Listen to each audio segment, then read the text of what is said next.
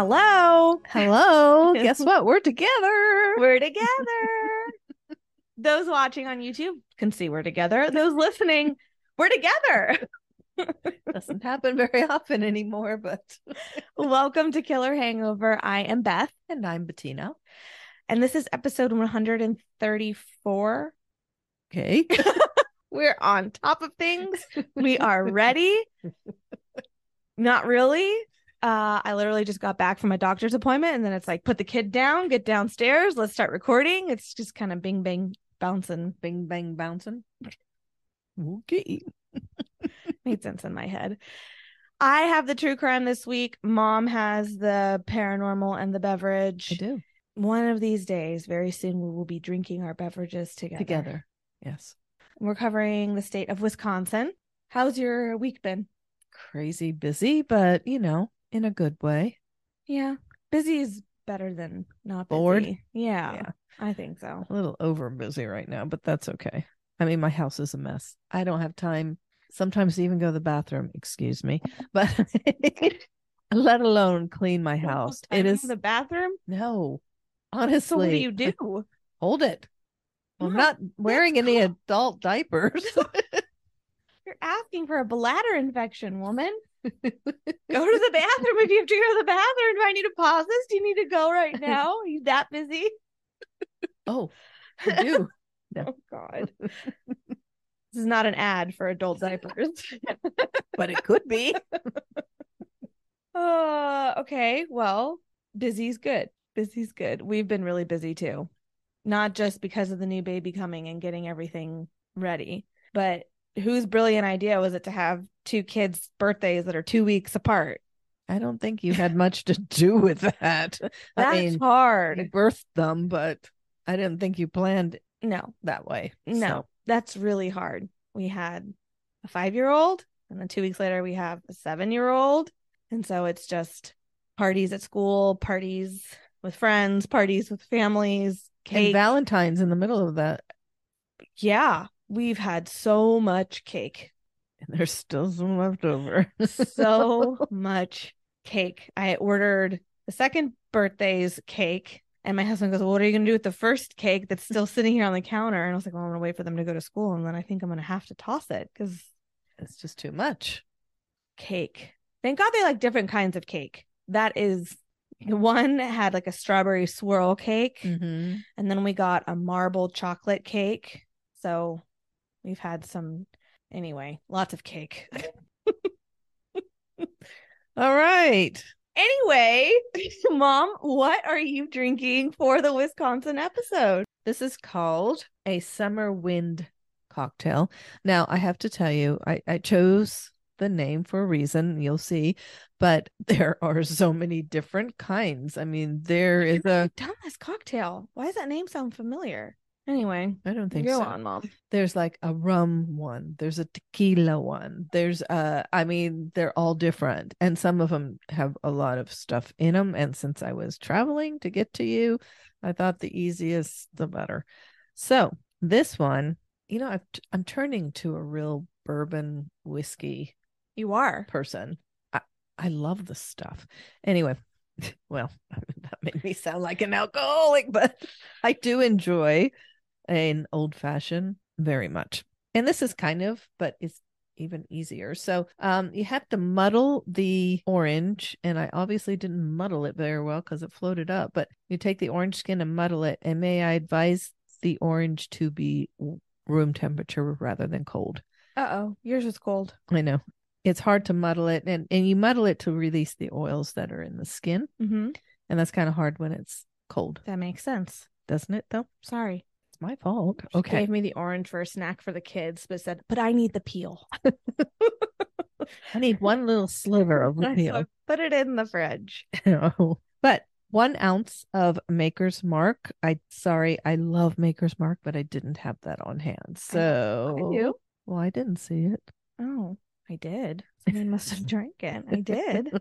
So 1 ounce of Maker's Mark, a half an ounce of orange liqueur, an orange wedge. There you go.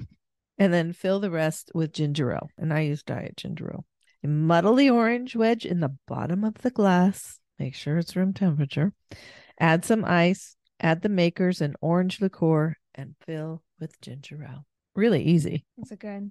Yeah, it actually is delicious. So All right. Well, it's very good. Well, this is really easy to drink because it has 1 ounce and then a half an ounce. So 1.5 ounces of alcohol doesn't really fill much of the glass.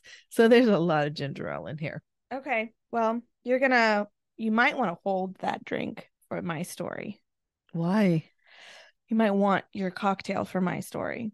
Oh, so I shouldn't have guzzled it because. Or continue guzzling it. I don't know. All right. Drink in hand, microphone in the other hand. I'm Okay. ready. Yes. First of all, I wanted to start. I was like looking at my notes over here. Yes. First of all, I wanted to start with, yes, we're on YouTube. Yes. If you're watching on YouTube, you see that we're on YouTube. If you're listening, hey, reminder, we're on YouTube. But if you're watching YouTube, wow. Do us a favor and like and subscribe. They already turned us off now. Sorry. Thank you. Follow, like, subscribe. We really appreciate it. You know the deal. Even if you listen on podcasts and you haven't yet, if you would leave us a nice review and some stars, that'd be lovely. Yep. It just pushes us up to the top of the ranks. We got a long way to go to get to the top. Well, it's just nice. It's just nice to see. Sometimes when you're doing work like this, like a podcast like this, you need a little positive reinforcement. Yeah, but I feel like, I talked to you about it and I talked to like my husband about it, but here I am talking to a screen right now. I don't see a reaction. I don't hear a reaction. So I don't know. If there's something you want us to work on, like that one commenter that said I said really too much. But that was great. But I want to know. Right. So, right. More positive than negative, preferably on my self-esteem. But it helps. It helps. Even the criticism does. So we're not even perfect. Those nice comments we've been getting, we really appreciate it. So yeah. Oh, before I forget, and before you start, we have over 101,000 listens. No, we have like 110 now. Wow, it climbed. Downloads. Wow. We're going to move on. But if you would do us a favor and just follow and like and subscribe, we appreciate you. Thank you. So enough of that. Chit chat. Before I jump into this case, I need to warn you of its very graphic nature. Oh, better warn our listeners. I did. That's what I'm doing right now. Oh boy. We can get through this. Put the drink down. Okay. I'm going to give you a heads up. It's really yucky. It gets really yucky. So if you need to bow out of true crime and fast forward to Mom's Paranormal, you take care of you. You do what you need to do. Mom, you're stuck here. Not really. I could get up, but you've got me blocked in, so I guess not. No, you are physically stuck here. You have me to get by and 2 sleeping dogs. Whew. Okay. We chose to cover stories from Wisconsin, and I chose to cover Ed Gein. Oh, I should have guessed that. I know. I thought you would. Wisconsin, graphic. I'm about to have a baby, and we're going to try not to skip any weeks for like a maternity leave. But I wanted to tackle a big one before. This is a big one. All right. Okay. Researching this guy, and I hate to say this, and I know it's probably a very unpopular opinion. I'm probably going to get some flack. I just asked everybody to leave comments, maybe not on this episode. I feel really bad for him. What? You better have something to back that up. I feel horrible for this man. I really do. I think he had all the cards stacked against him, and he had nobody to lean on, didn't know right from wrong situation, honestly. All right. Well, we're listening. I do not justify what he did. That does not justify that. I'm not saying what he did was not disgusting and very disturbing. It was wrong. It was wrong, internets. It was wrong. But it's just so sad. And I'll let you form your opinion. We can chat about it. Okay, here's the story of Edward Theodore Gein, also called the Butcher of Plainfield. Edward was born August 27th, 1906 in La Crosse, Wisconsin. His father, George, didn't necessarily work. He had odd jobs here and there. He worked as a carpenter, a tanner, a farmer. But according to all of my resources, he was literally described as an abusive alcoholic. Oh, no. He was scrutinized and basically referred to as useless by Ed's mother, Augusta. Now, you've seen the movie Psycho. Mm-hmm. Mm-hmm. That relationship, that woman in that movie is so similar to Augusta. And I know that whole story was based around Ed Gein. Psycho was? Mm-hmm. I didn't know that. It's pretty accurate. Augusta, I know that movie was very Hollywooded up, as we say, but Augusta was she was a fanatically religious, very domineering woman. Everything was done her way, period. And all else was evil and vile. And she was, she was just a tough cookie. Okay. Can't even call her a cookie because there's no sweetness to her. There's no sweet. There was no sweetness to this woman. She supported her family with a grocery store business. She was a grocer. A grocer. Oh no, we're going back. I thought you'd get a little kick out of that one. A grocer. I don't remember what episode that was. We had an argument on the podcast about a grocery store. Grocery store. Here we go again. Okay, Ed had an older brother, Henry. He was, I believe, 5 years older than Ed. And the two boys were taught, and I don't know if taught was the right word. It was drilled into their heads at a young age that women and sex and all acts of sex were evil. Oh, okay. Their man parts were evil. No procreation there. No. I think I get to it. Maybe I don't. But at the age of 21, she made them vow that they were going to stay virgins. Mom, she caught Ed or Henry masturbating, in the bathtub when they were in their teen years. She ripped him out of the bathtub by their man parts. Like, she was the most dumb. What was she doing walking in the bathroom when they were teenagers? I don't know, Mom. How did she bear 2 children? With somebody she hated, too. She didn't talk anything nice about George. Okay. Okay, went on that tangent. Let's see. Yeah, their father was worthless if they did everything her way. She was very successful in her grocery store.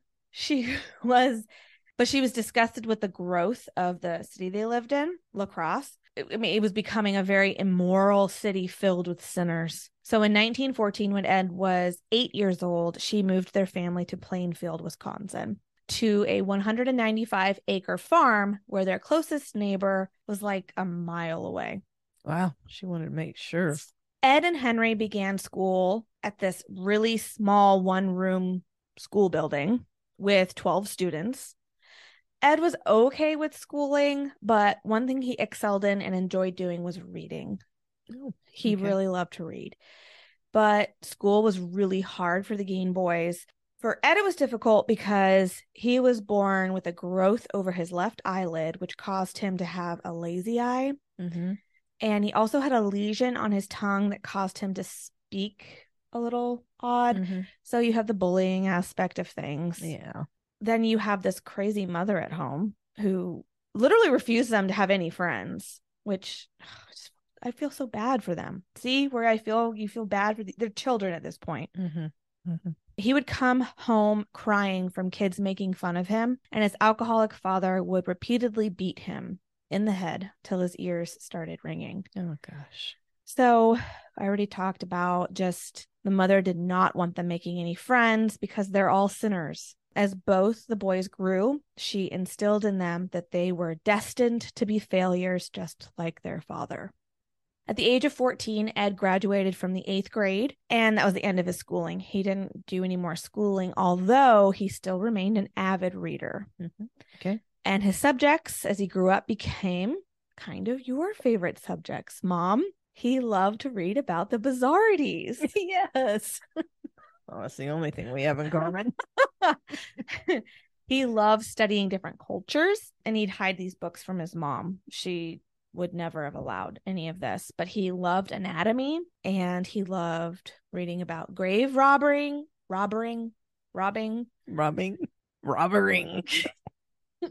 And shrunken heads really fascinated him. Okay. How do heads shrink? Well, he figured it out. Let's Oh, just say are you going that. to tell us?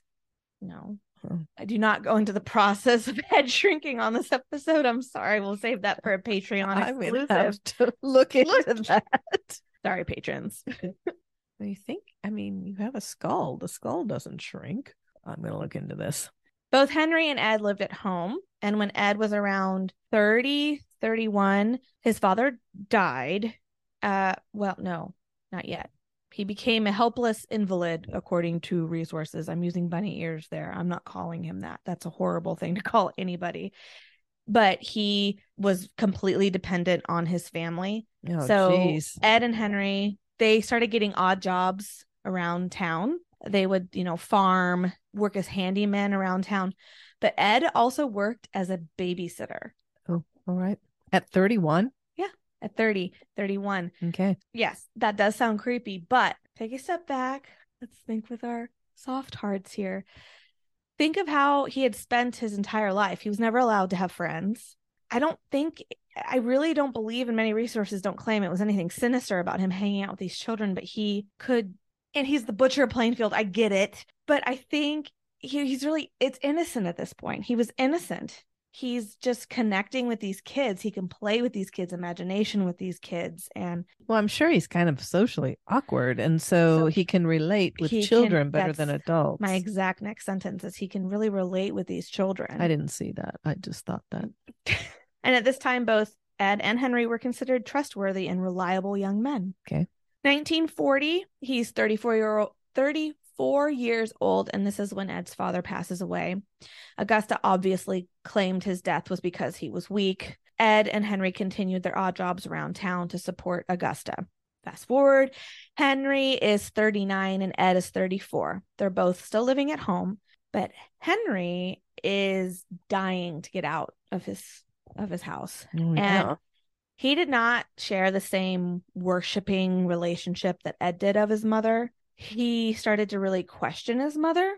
Oh. And he would criticize his mother a lot and stand up to her and just like, this is not how the world works. There are different views, and this really shocked Ed. He couldn't believe, like, you're questioning mom. Wow. So how did that work for Henry? Well, in 1944, there was a fire that broke out on the Gein property, and Ed and Henry went out to try to stop the spread. It was then that Henry died. Ed reported this to police, that there's a fire and I can't find Henry. Well, when the fire was put out, he led police straight to Henry's body. Oh, how did that happen? And when they found him, he's not burnt. Oh. So yes, you can die from smoke inhalation. I understand that. But it was just a very mysterious situation. And he had some bruising to his head. Mm. So some theorize that this might have been Ed, sick of Henry standing up to Augusta or talking back to Augusta and stepping in. Sick of the fights. And maybe even Augusta made him do it. Oh. She did have that kind of control over Ed. Mm-hmm. Or literally it was an accident and he just knew this is the last place I saw him and it's just pure coincidence. Right. We can only speculate at this point. He's never said anything, and later on he will confess to the people that he kills. So I feel like why not add Henry if he did it, right? Unless he's hiding it for his mom. I don't know. Maybe mom killed him. A few months after the loss of Henry, Augusta's health starts to decline. Ed lives and breathes for his mother. He stays by her side, like, through everything. She starts to have strokes. She has a couple strokes, and this eventually leads to her death in December of 1945. Ed, as you can imagine, took Augusta's death very hard. I almost said very again. I stopped myself. I'm learning. He actually boarded up his mother's bedroom and sitting room and preserved it in a museum-like state. His appearance, although he was pretty much usually found kind of disheveled, it got much. He's probably very depressed. Worse. Yes. He continued to live on the farm and did odd jobs here and there, but people said he just was aloof and he really kind of started to smell because he's not taking care of himself. at all. He was aloof and didn't use a loofah or what.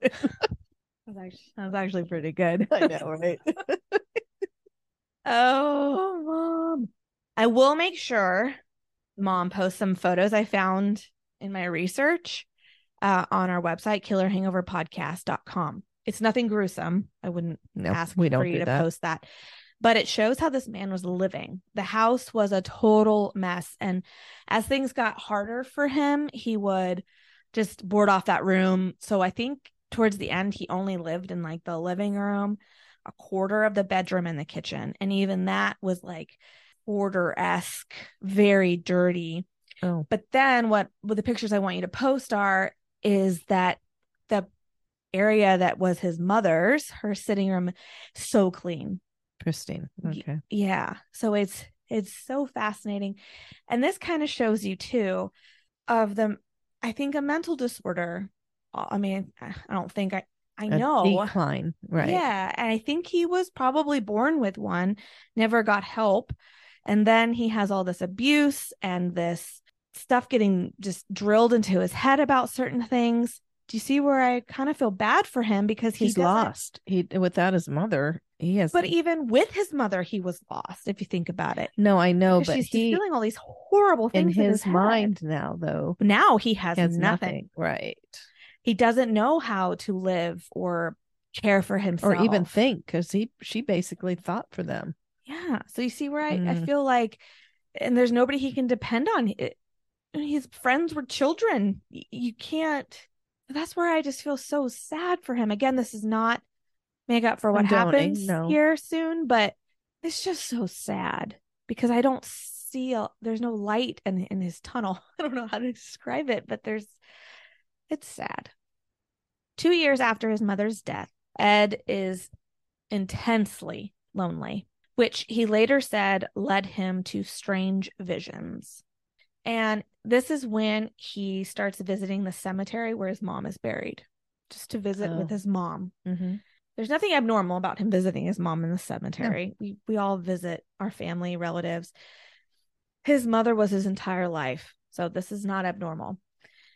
He starts going to visit her time and time again until one day, and this is where it gets gruesome. I'm sorry. He decided to dig her up. He said he reached in and twisted her head off with his bare hands. He took the head home with him and he shrunk it. And I'll let you know in some podcasts later how he did that. Well, he had been reading about it for years. He was so fascinated by head shrinkage and how these different cultures were doing that. And he shrunk his mother's head. All right. After that, for the next 4 years, from 47 to 51, he began taking many evening visits to surrounding cemeteries, as many as 40. Most of the time, he left without doing anything. He would just hang out at the cemetery. And hang out at the cemetery. But on at least 9 occasions, he dug up middle-aged women. So he would read about them in the obituaries first, or maybe see a photo of them in the paper, and then he would go and unbury them. He'd take what he wanted from the body. So he's not taking the entire body. Maybe he just takes an arm or her head or... Okay, this guy has got to be really strong. Well, I mean, he's digging 6 feet under, and then those casket lids aren't light. They're pretty heavy. So he's hoisting that up. And then, I mean, the head's still connected to the body. The thigh bone's connected to the knee bone. I know. I started thinking that too. So he would have to twist it off. I mean, that takes strength. That's the first thing you thought about? Bizarre. Who cares? He's digging up dead bodies. Wow, he's strong. He's got to be strong. I'm thinking about the steps of digging up a body and taking part of somebody home. But then he would return the grave to look as if nobody was there. So nobody even knew that these parts were being dug up or these women were being dug up. Nobody knew. Wow, he's good. Although he never had sex with any of these corpses because, quote, they smelt too bad. Well, yeah, they're dead. His compulsions still fall under the category of necrophilia. Oh, really? Yeah.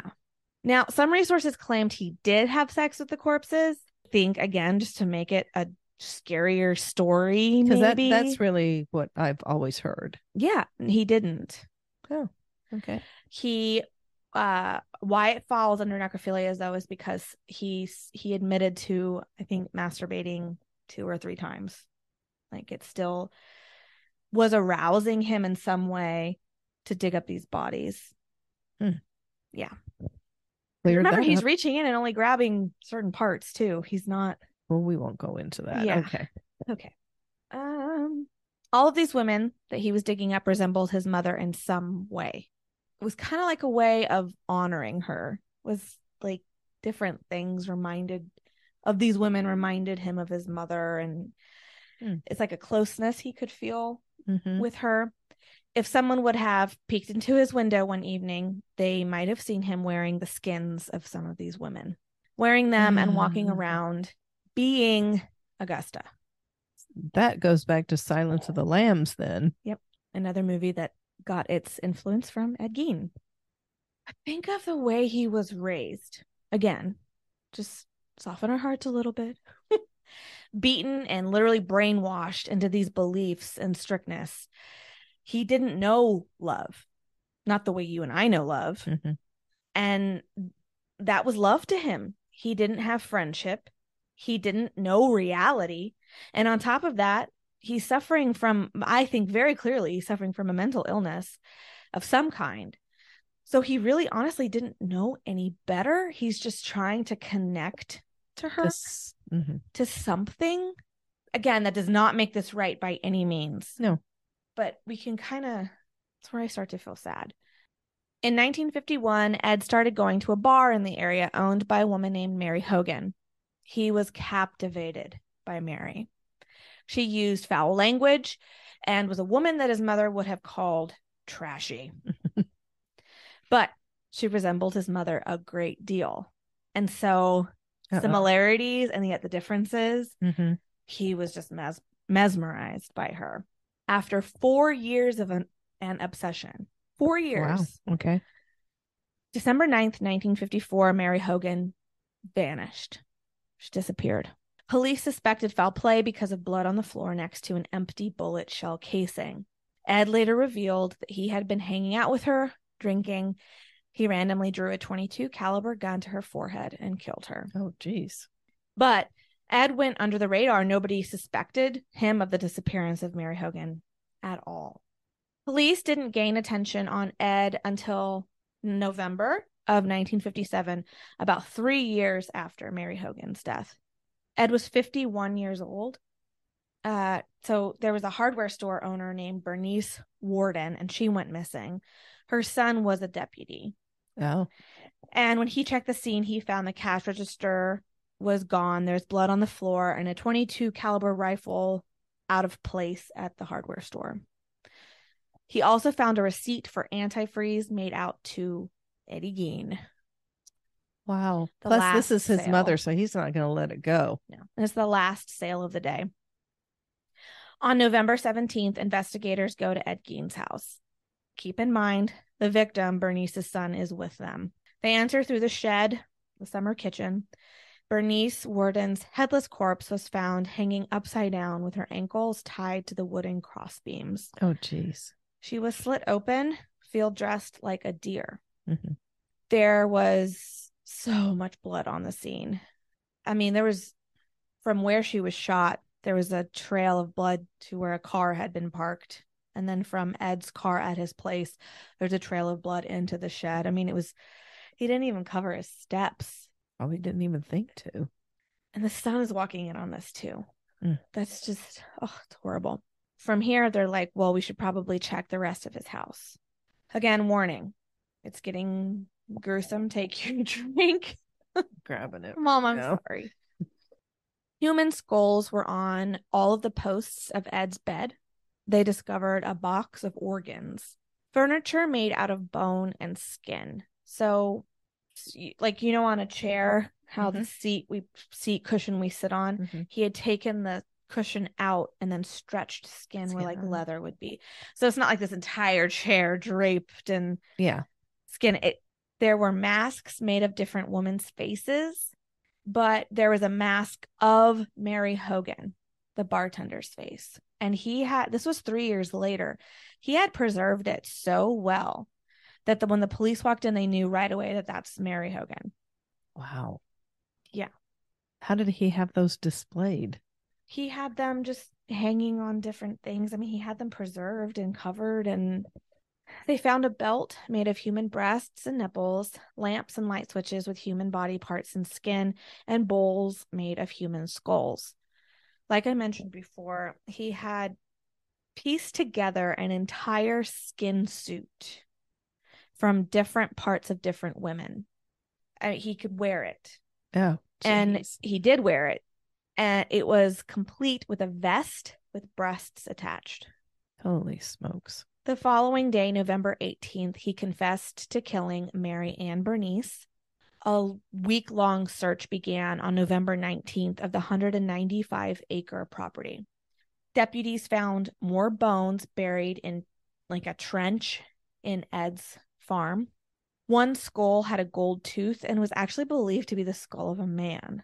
Oh, well, there's a change. So I don't know if I did, and if I do, I don't know if I go into it later or not, but he doesn't necessarily remember, he's claimed, digging these bodies up. He will remember going to cemeteries to try to be near his mom or what have you, but then he says that he goes into this like trance-like state and he just doesn't necessarily remember. But yet he still made the steps to preserve these body parts and things. So but Mom, he's also not, I don't believe he was intelligent enough to use that as an excuse. You know what I'm saying? So it's almost like he doesn't remember doing any of this. He was curious about it. Clearly he's curious about anatomy and head shrinkage and different cultures and stuff. So it's like, did he get all of this from the book and then self-consciously I don't know. I'm not a psychologist. Subconsciously he's doing it? Yeah. Sorry. Yes. Oh, yeah. You know what I'm saying? I don't know. Because he's not intelligent enough to say I forgot. I didn't know what I was doing. No. Did he have a lawyer? Well, he does get a lawyer. But he doesn't at this point? No. Okay. He doesn't have somebody speaking in his ear. Okay. Speaking for him. And then in my research, they charged him with robbery so that they could bring him in.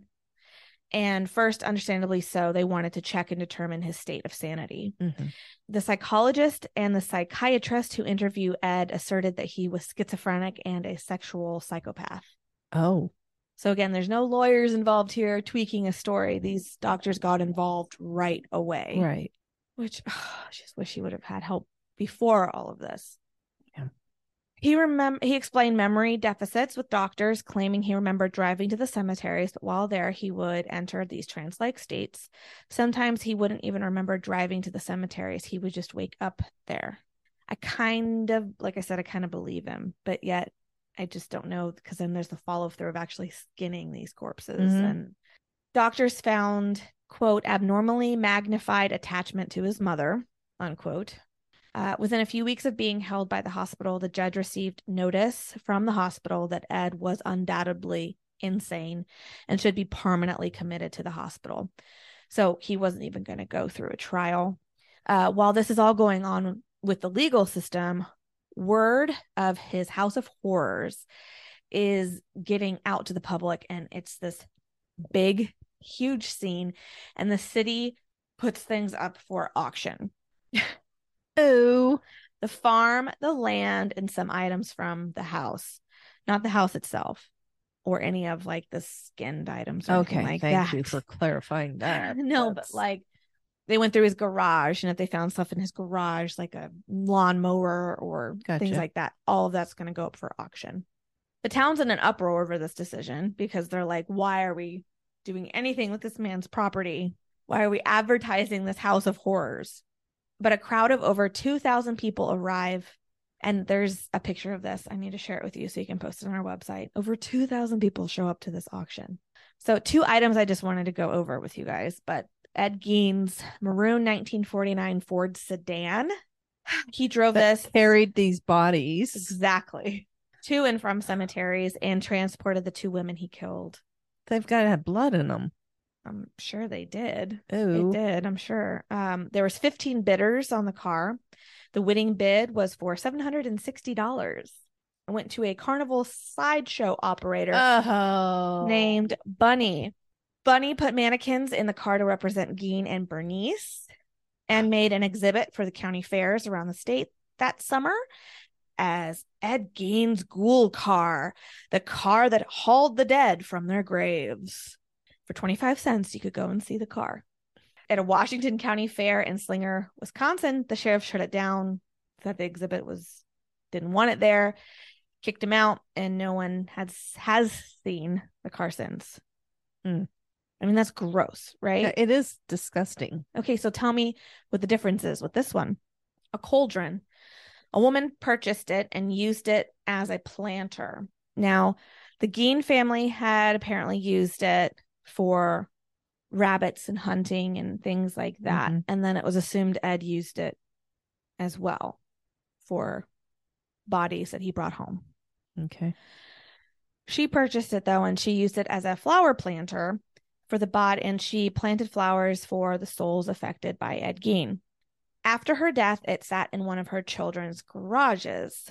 Later, a man named Hollis Brown, a family friend and an old neighbor to Ed, who helped the investigators with getting things out of the house at the time, he saw the cauldron sitting in this garage and freaked out. He recognized it. And this is what the couple's son said that Hollis said. You following me? Yeah. Okay. Hollis saw many terrible things. He told me upon entering the home, he saw a woman's breast as the doorbell. Inside, he saw a skin lampshade, a comforter blanket made from human skin, furniture made of skin and breast, bloody gut buckets, a change purse made from a woman's privates, a belt with nipples on it. When Hollis saw the cauldron in my parents' garage, he recognized it as the same black cauldron that he had seen Ed's parents use to render hog fat on the farm. He also recognized it as the same cauldron in one of the outbuilding sheds and remembered Ed's sinister use for it. He remembers the cauldron was covered in dry blood and guts next to 2 barrels and tubs of bloody human intestines.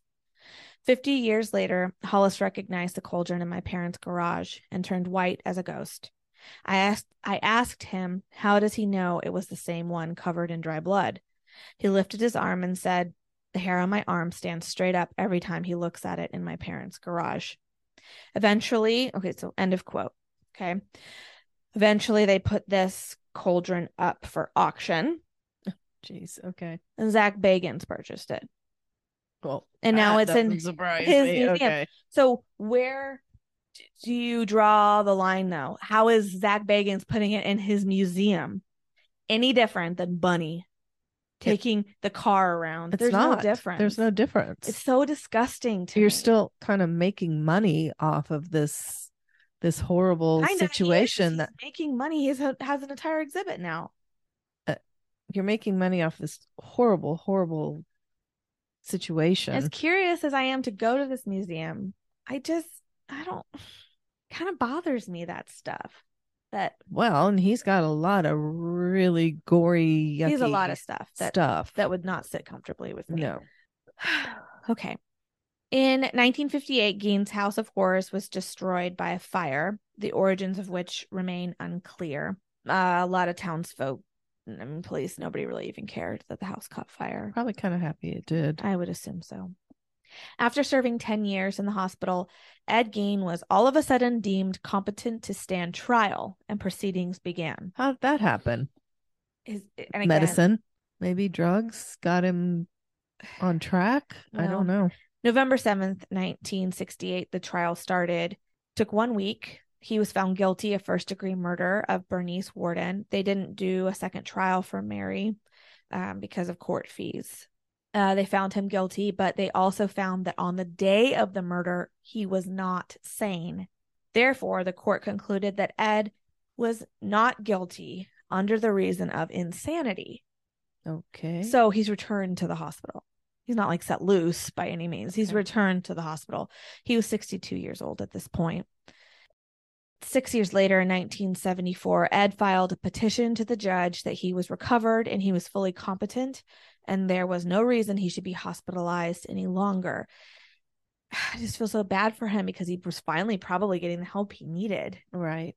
And in his mind, maybe he was competent, and maybe he really was. Maybe he, with help of medication and therapies and everything else, he'd already been in the hospital for what, 20 years. He received a quick response from quick response. It took 4 months to get a response from the judge. A re-examination was given, but Ed's petition was rejected because it came back that he was not sane and he was to remain in the hospital. July 26, 1984, at the age of 78, Ed died. He was senile and had suffered a long while with cancer. He died of respiratory failure. He was considered by many at the hospital to be a model patient, mild-mannered, and he'd always help with all the other patients and day-to-day stuff, and that was his life. Well, finally he belongs someplace, though. I know, that's why he wasn't alone anymore. I hate that he's like trapped in a hospital, but at the same time, he's safest there, right? Yeah, what else was going to happen? What would have happened if he was released? All these angry people or sick people that attack him, and then he wouldn't have been released, I don't think, but he would have been even sent to prison. Prison prison would have been terrible. So it's just, you see what I mean, though? The whole story is just so sad. It's so sad. Inspired characters, you already named some of them. Psycho, Norman. Norman was, Texas Chainsaw Massacre with Leatherface, and Silence of the Lambs. Yeah, that's the story of Ed Gein. Okay, don't take this wrong, but I thought he had killed more people. I knew you would. I think most people do. He killed 2 people, 2 women. That doesn't make it right. That's too many. No, but too many. But I thought he killed everybody that he skinned. Now, dig in deeper, and you will get lost in a web of, like I mentioned, they found that skull with the gold tooth that's believed to be a man. There are some people that did go missing around the area that Ed was blamed for, but he never confessed to this. This was never brought to a trial or anything like that. Anything that was ever publicized by local law enforcement was the 2 women. So you have this story that's been, we keep talking about the media getting involved and blowing them up out of proportion. Hollywood getting involved. No, at this point it was media getting involved and blowing this out of proportion, that, oh, well, all these people went missing, then it has to be him because he's so sick in the head. And I'm not saying it wasn't him. Maybe he did black out and something happened. But yeah, he only killed 2. That he admitted to, that we know. I mean, but I feel like he would have admitted to more. Probably. Being in the hospital for as long as he was. And the dude maybe just unburied the wrong person, and it was a guy, and he said, well, that was a lot of work. So, well, we only know of the bodies and the skins that were found in the house. Maybe he did go in these trance-like states and go and unbury tons of bodies all the time, and then woke up and was like, oh my gosh, and I need to bury them, or brought maybe in the trance-like state. There was bones were buried on the property too. Yeah, in like a trench. That's where they found. Wow. Yeah. What a gruesome sight that all would have been. Horrible. So yeah, I'm not making light of it. It's still gross, but it's not as horrendous as people. I don't know. It's pretty horrendous, I'll be honest. Come on, it's pretty gross. It's terrible. It's very horrendous. It's not as horrendous as it could be. I just feel bad. Oh, well, kind of a warped sense of reality. All right, Mom, what do you have for us? I have for you to hold my mic. Oh. We don't have a table in front of us. So.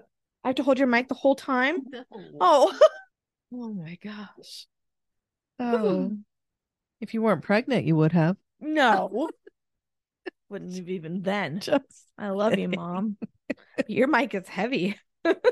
I know it is. Mine's nice and light. Yours is heavy. I keep changing. Like lifting weights over there. Okay. My little episode. Sorry, there's a deer outside. Got distracted. Squirrel. West Bay Lake is in Vilas County, Wisconsin. The Chippewa people lived on the land before it was established in the 1800s. The land surrounding the lake was covered in thick forest, a perfect environment for the Chippewa to hunt, fish, and live. Summerwind Mansion. Why do you keep looking at me like I should? I don't know this. Summerwind Mansion goes along with the Summerwind cocktail. Oh, I thought I should have known the mansion. Okay, yes, your cocktail. Summerwind. Well, I'm not drinking it, so it didn't like resonate with me. Sorry. That's the cocktail. Also known as Lamont Mansion, was built in the early 1900s. It sat close to the West Bay Lake and began its day as a fishing lodge. So, very beautiful surroundings, just the forest, and then it opened up and you saw the lake. I mean, it's just beautiful. But then it went on sale, went on the market. In 1916, it was bought and renovated by Robert Peterson Lamont. Okay. The remodeling and revisions lasted for 2 years. It is not documented whether they were supernatural happenings during this renovation. Very well could have, but we don't know for sure. But things did start to happen once Lamont and his family moved into the mansion.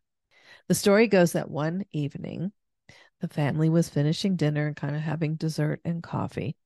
And all of a sudden, the cellar door, which was in the kitchen, opened. And this figure came up and started walking towards the family, thinking that it was an intruder, of course. It was that clear? Yeah, I guess. He grabs his pistol. He shoots twice. The figure disappears. Oh, it disappeared? It's I thought gone. it was still gonna. It's gone. Gonna stand there like. And then what? there were 2 bullet holes in the door. Still to this day. Not to this day for a reason, but remember those 2 bullet holes. Okay. All right. Some sources say that Lamont and his family left the house that same evening. Smart. Finally, a paranormal story that they experience something scary and they leave. We're out of here. Never to return. I mean, they just shelled out a ton of money to renovate this house. But you know all these stories where it's like, we witnessed all this haunting, but they keep sticking around? They stick around. Yeah. Like, he seems like a smart man, finally. I don't even think they finished their dessert. Okay, well, at least take that with you. Cake. Just cake, constantly. Cake. Cake. More cake. More cake. Okay, in the 1940s, the Lamonts sold the mansion to the Kiefers, who never lived there full time. So it was like a more a vacation place. Okay. You know, nice on the lake. Summer home. Mm-hmm. Oh. Interestingly, Mrs. Kiefer never stepped into the house. Oh, she didn't like to fish, I guess. No, she didn't like to go. She felt like there was something. Oh, for sinister reasons. Yeah, she didn't like it. Yeah, for senator. Oh. Yeah, for senator. For senator reasons. For sinister reasons. All of a sudden. I mean, haven't you ever felt that? Oh yeah. As like many times. I remember one time that really sticks out in my head. Maybe I told you this. Fire truck. Yeah. Yeah. I know. And story. you were with me. You were just a little one, and you were running around. But it was in Georgia, and it was in an antique store. We went with friends. You might have been in a stroller. And it was this really cool antique store, though. I mean, it was really large. It had to be big if it fit a fire truck. It was really large. And I didn't know about the fire truck, but the fire truck was in a room by itself, kind of in between rooms. So you kind of had to go through it. Yeah. I could not make myself go into that room. Mm-mm. It just... There was something so terrifying about that room. And I am not afraid of trucks. Not afraid of, anything like that. But it was like an invisible wall almost. I know the feeling. Yeah. It's a very weird, something bad's going to happen-ish. Something happened. It's almost like not going in there. Gut wrenching. Yeah. It's like, I'm sorry. And the other gals just went through with their babies and their strollers, and I just stood there can't get through. I was trying to think if I've experienced that on paranormal investigations, Mm-hmm. but you're already like alert to those kind of situations, Sure. right? So I think I've only really ever felt that like on my day to day once when we were actually looking at houses to buy. And there was this old historical home in a historical neighborhood, because that's like always been my dream. And we went upstairs and they had transformed bippity boppity boo. They had reconstructed the upstairs to extra bedrooms and a bathroom. Sure. Wouldn't go up there. I couldn't go up there. Alex went up because he was curious. He liked the house. He wanted to see it.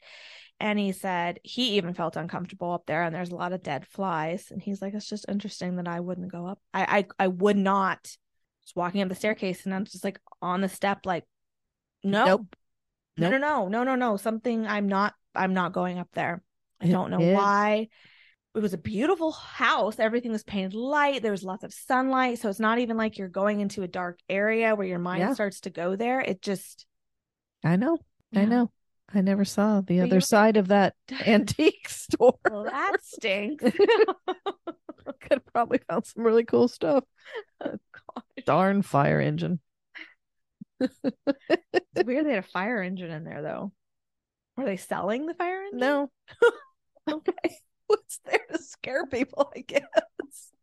Just you, apparently, because everybody else was meandered right through. Oh, boy. Okay. It said that Mrs. Kiefer, so back to the story. Remember the Kiefers? Yes. She wouldn't step in the house. She sold the Summerwind mansion several times. She sold it several times? She sold it several times. So she sold it and then bought it and then sold it and then bought it? Well, I guess the people were like paying her like monthly because rent? they couldn't. No, she sold it to them, but they were paying her monthly, I guess. But anyway, they couldn't keep up the payments, or they just plain flat said, nope, not taking it. And they just moved because they had sucks. So she sold it several times. Wow. And some of these people were just plain flat terrified. So why'd they make an offer? Because they didn't know. Wait, they bought it, moved in? Yeah. Okay, well then it's their house. Then they should sell it. Why would she have to step back in? Like I said, I think it was like they were paying her and then they didn't pay anymore. And so then it belonged to her again. I don't know. Didn't say anything about realtors. So that sounds fishy about that story. I know I'm not the most logical one on this podcast, but that doesn't sound right to me. I feel like it'd go to the bank, not back to the. Well, they didn't want it, so it's yours again. I don't want it. Try to sell it again. Good luck. The house was only lived in for a few months at a time. They must have just been renting it from her. So these. I don't know, logical explanation I can think of here.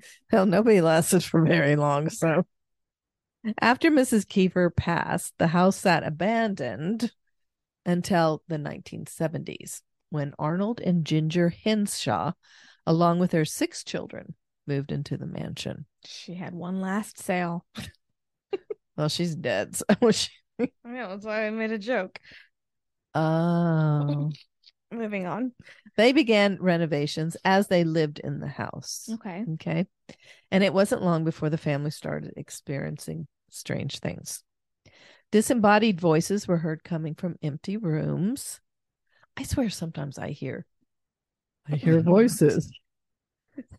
Have you ever like just this whispering kind of voices? I'm sorry, but I have in my house. I have the mom ear where every time I get in the shower and start washing my hair, I think a baby's crying. Maybe that's it. I don't know. But I don't hear whispering, Mom. I think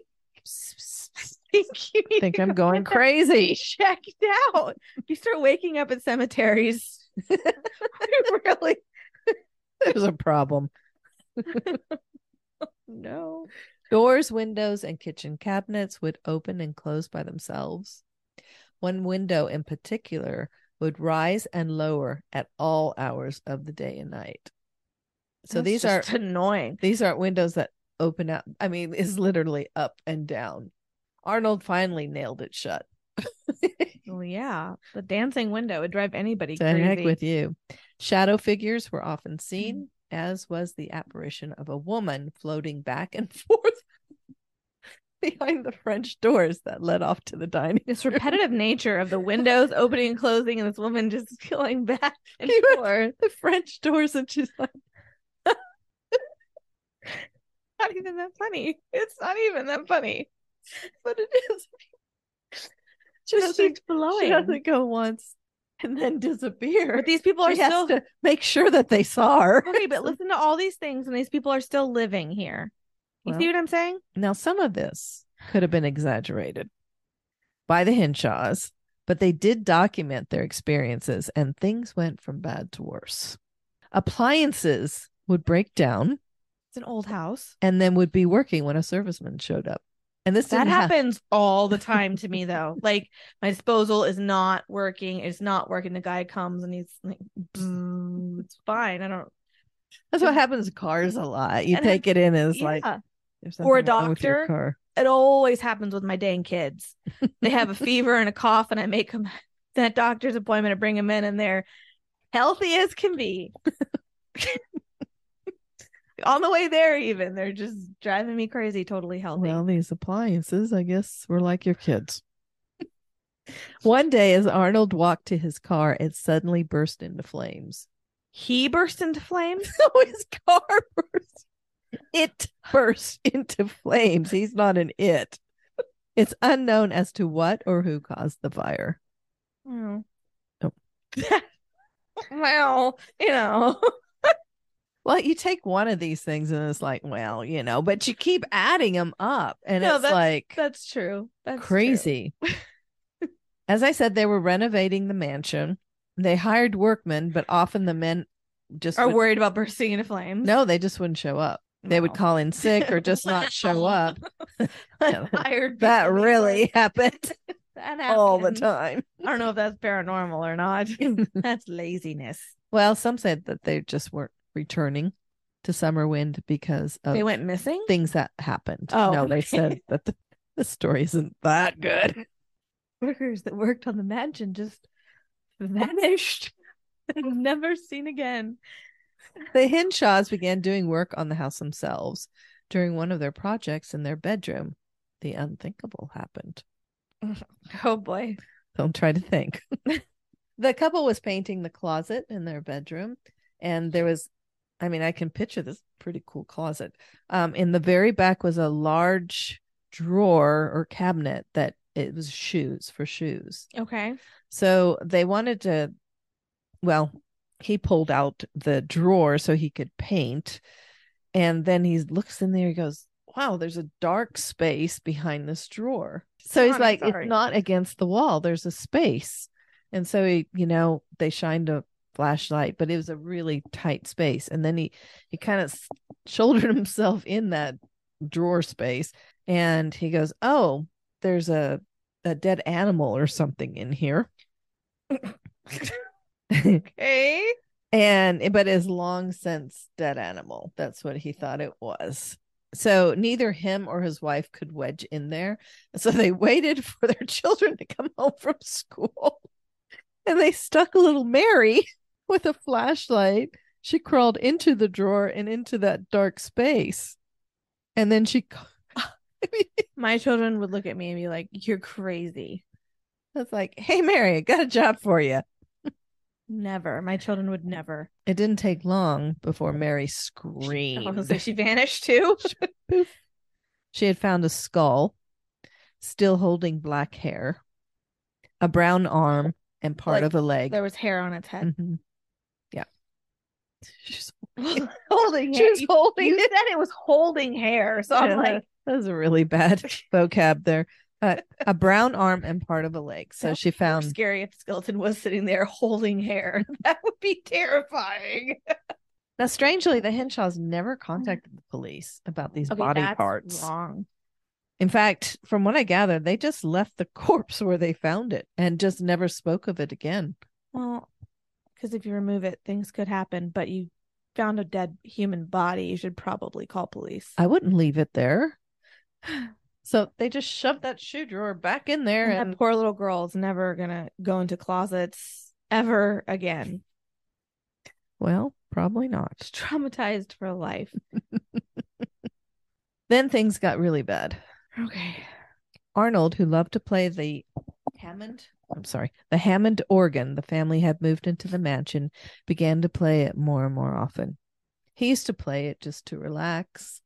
Now he really needs to relax. And a dead body living in his walls. But the family would enjoy listening to him. It was just beautiful music that he played. But that music changed. It became really fast and frenzied. And I'm not a fan of organ music. They were melodies that seemed to make no sense. And he just pounded on this organ. Arnold told his wife that the demons in his head demanded that he play. This is when you move out. The other family was still so smart. Yeah. His playing grew more relentless and fevered at night. So all night long, he would sit at this organ and just hammer away at it. It was so loud and crashing that Ginger and the children would huddle in a bedroom with the door closed, frightened and unable to sleep. Arnold had a mental breakdown and was sent away for treatment. That's so sad and Ginger scary. Attempted suicide. She did not. She and the children left Summerwind Mansion and moved in with her parents. All of this happened in a 6-month period. Really? Yes. That's terrifying. So it wasn't like they stayed there for years. They made a movie on this. It sounds like Amityville. It does. Or The Conjuring or something. Yep. So it just happened within a 6-month period from the time that they moved in to the time that they left. Arnold getting better was not to be. So he and Ginger were divorced. She married a man named George Olson, and life was once again restored, and it was good until Raymond Bobber, who is Ginger's father. Okay. He decides to buy the mansion, and he and his wife are going to turn it into a restaurant and an inn. Oh boy. I don't think that Ginger and Arnold really kind of kept a lot of this to themselves. In fact, they had never told anybody about the body or the body pieces, I guess. The skeleton holding all the hair. Yeah. So, I mean, this would have been a perfect place for, a restaurant and an inn because of where it was situated, by the lake, amongst the trees. I mean, it would have been perfect. Raymond, the father, knew that the house was, haunted, but neither Ginger or Arnold, as I said, had shared a lot of their experiences with anybody, including her parents. So while he was in there renovating and just walking around, he discovered it was haunted also by himself. I mean, because he would have conversations with Jonathan Carver. A ghost? A ghost. Okay. Jonathan Carver is an 18th century British explorer who was searching for the deed that was given to him by the Sioux people, granting him the rights to the northern third of Wisconsin. Okay, so why was he in this house? He had put the deed, this is according to Raymond, okay? He had put the deed in a box and had hidden the box amongst the stones of the foundation of the building. It's not even his house, but okay. Okay. He's probably one of the people that rented it for a month and then skedaddled. No, it couldn't have been. He's 18th century. Oh. So never mind. Quite honestly, none of it makes sense historically. I mean, his boom, boom, boom, boom, wrong. Historically in timeline, it could not have happened. I mean, the house was built after Jonathan Carver died. Yeah. So no. That's weird. Yeah. And the whole third of Wisconsin thing, no, none of it is true. But Raymond did communicate with Carver through dreams and trances and the Ouija board. Oh, he became obsessed if he's pulling out a Ouija board. He even wrote a book titled The Carver Carver Experience? The Carver Effect. Oh no. Oh boy. Raymond and his wife Maria, his son Carl, as well as Ginger and her husband George, spent a day just kind of exploring Summerwind. I can't believe she Ginger went back. with her new husband and is like, and they're just exploring this place. George found the bedroom closet, which had the secret compartment, and began to pull on the shoe drawer. and So Ginger's her like, husband, Dad, guess what? There's it's her husband. Sorry. no, Ginger screamed and said, "Don't touch that! No, no, no!"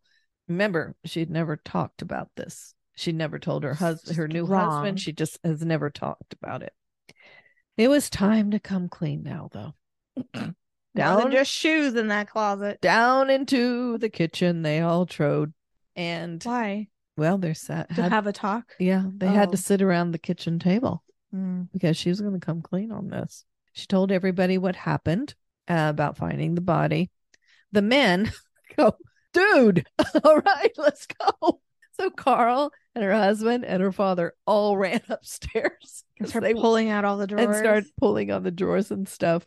I guess Carl was small because he could wedge himself He's the size into of there. Mary. Okay. There was nothing there. The body had gone. Where? I don't know. Body had gone. She picked up her hair and left. Don't know. Took that one arm and that one leg and the skull and just kind of. The visual is fantastic. One day, whilst Carl was at the house alone doing some work on the second floor of the house, he heard his name being called. It was like you. Was whispering. No, they never say my name. I hope they don't. Mom? Okay, more sparkling. Don't you need some? Okay. No one was in the house but him. Carl! Oh, Carl! As he ventured down the stairs to the first floor, he heard 2 gunshots. Yep. He ran into the kitchen, finding it smoky and filled with the smell of gunpowder. He searched the house. Oh, yeah. But no one was there. As he searched the kitchen, he discovered 2 old bullet holes in the cellar door. Interesting. Very, very interesting. Raymond and Maria's idea of a restaurant and an inn was slowly fading. They couldn't keep workmen. Workmen would complain about feeling watched and complained that their tools kept disappearing. Maria herself was feeling very uncomfortable in the house. She told people that she felt like she was being followed wherever she was. Well, I would be uncomfortable if like my daughter sits us down for the serious conversation and says there's a skeleton back there. And then we go and we look and there's no skeleton. Either there's something wrong with my daughter. Yeah. Or there's something wrong with the skeleton. Yeah. Yeah. Okay. The following is like the oddest thing. Okay. Try to wrap your mind around this. According to Raymond, the house would shrink and expand. Like it's breathing? Well, let me kind of explain to you. I mean, this is so bizarre. He would measure a room one day, and the next measurement, and the next day, the measurements would be totally different. Like not only by an inch or so, we're talking extremely different. For instance, he measured the room where he wanted to set as a restaurant. Okay. And he thought, oh, easily I could fit 150 people in here by his measurements. Then he would lay his plans on the blueprints. Okay, so he had blueprints of the house. He measured, 150 people very comfortably in this house. Then he laid it on top of the blueprints. And it wouldn't fit? No, he could only fit like 75. It sounds like that show on Netflix, House on a Haunted Hill or whatever it's called. Haunted Hill House? Haunted Hill House. There's too many haunted houses on hills. Okay. Photos also reflected the size change. How? Okay. He had pictures that Ginger took of the living room while she lived in the mansion. Her pictures showed curtains on the windows, curtains which she took down and took with her when they moved out of the house. Okay. Although the curtains were not on the windows when Raymond took his own pictures of the living room, his pictures showed curtains on the windows. That's weird. So it's almost like a residual type of energy that's going on in the house.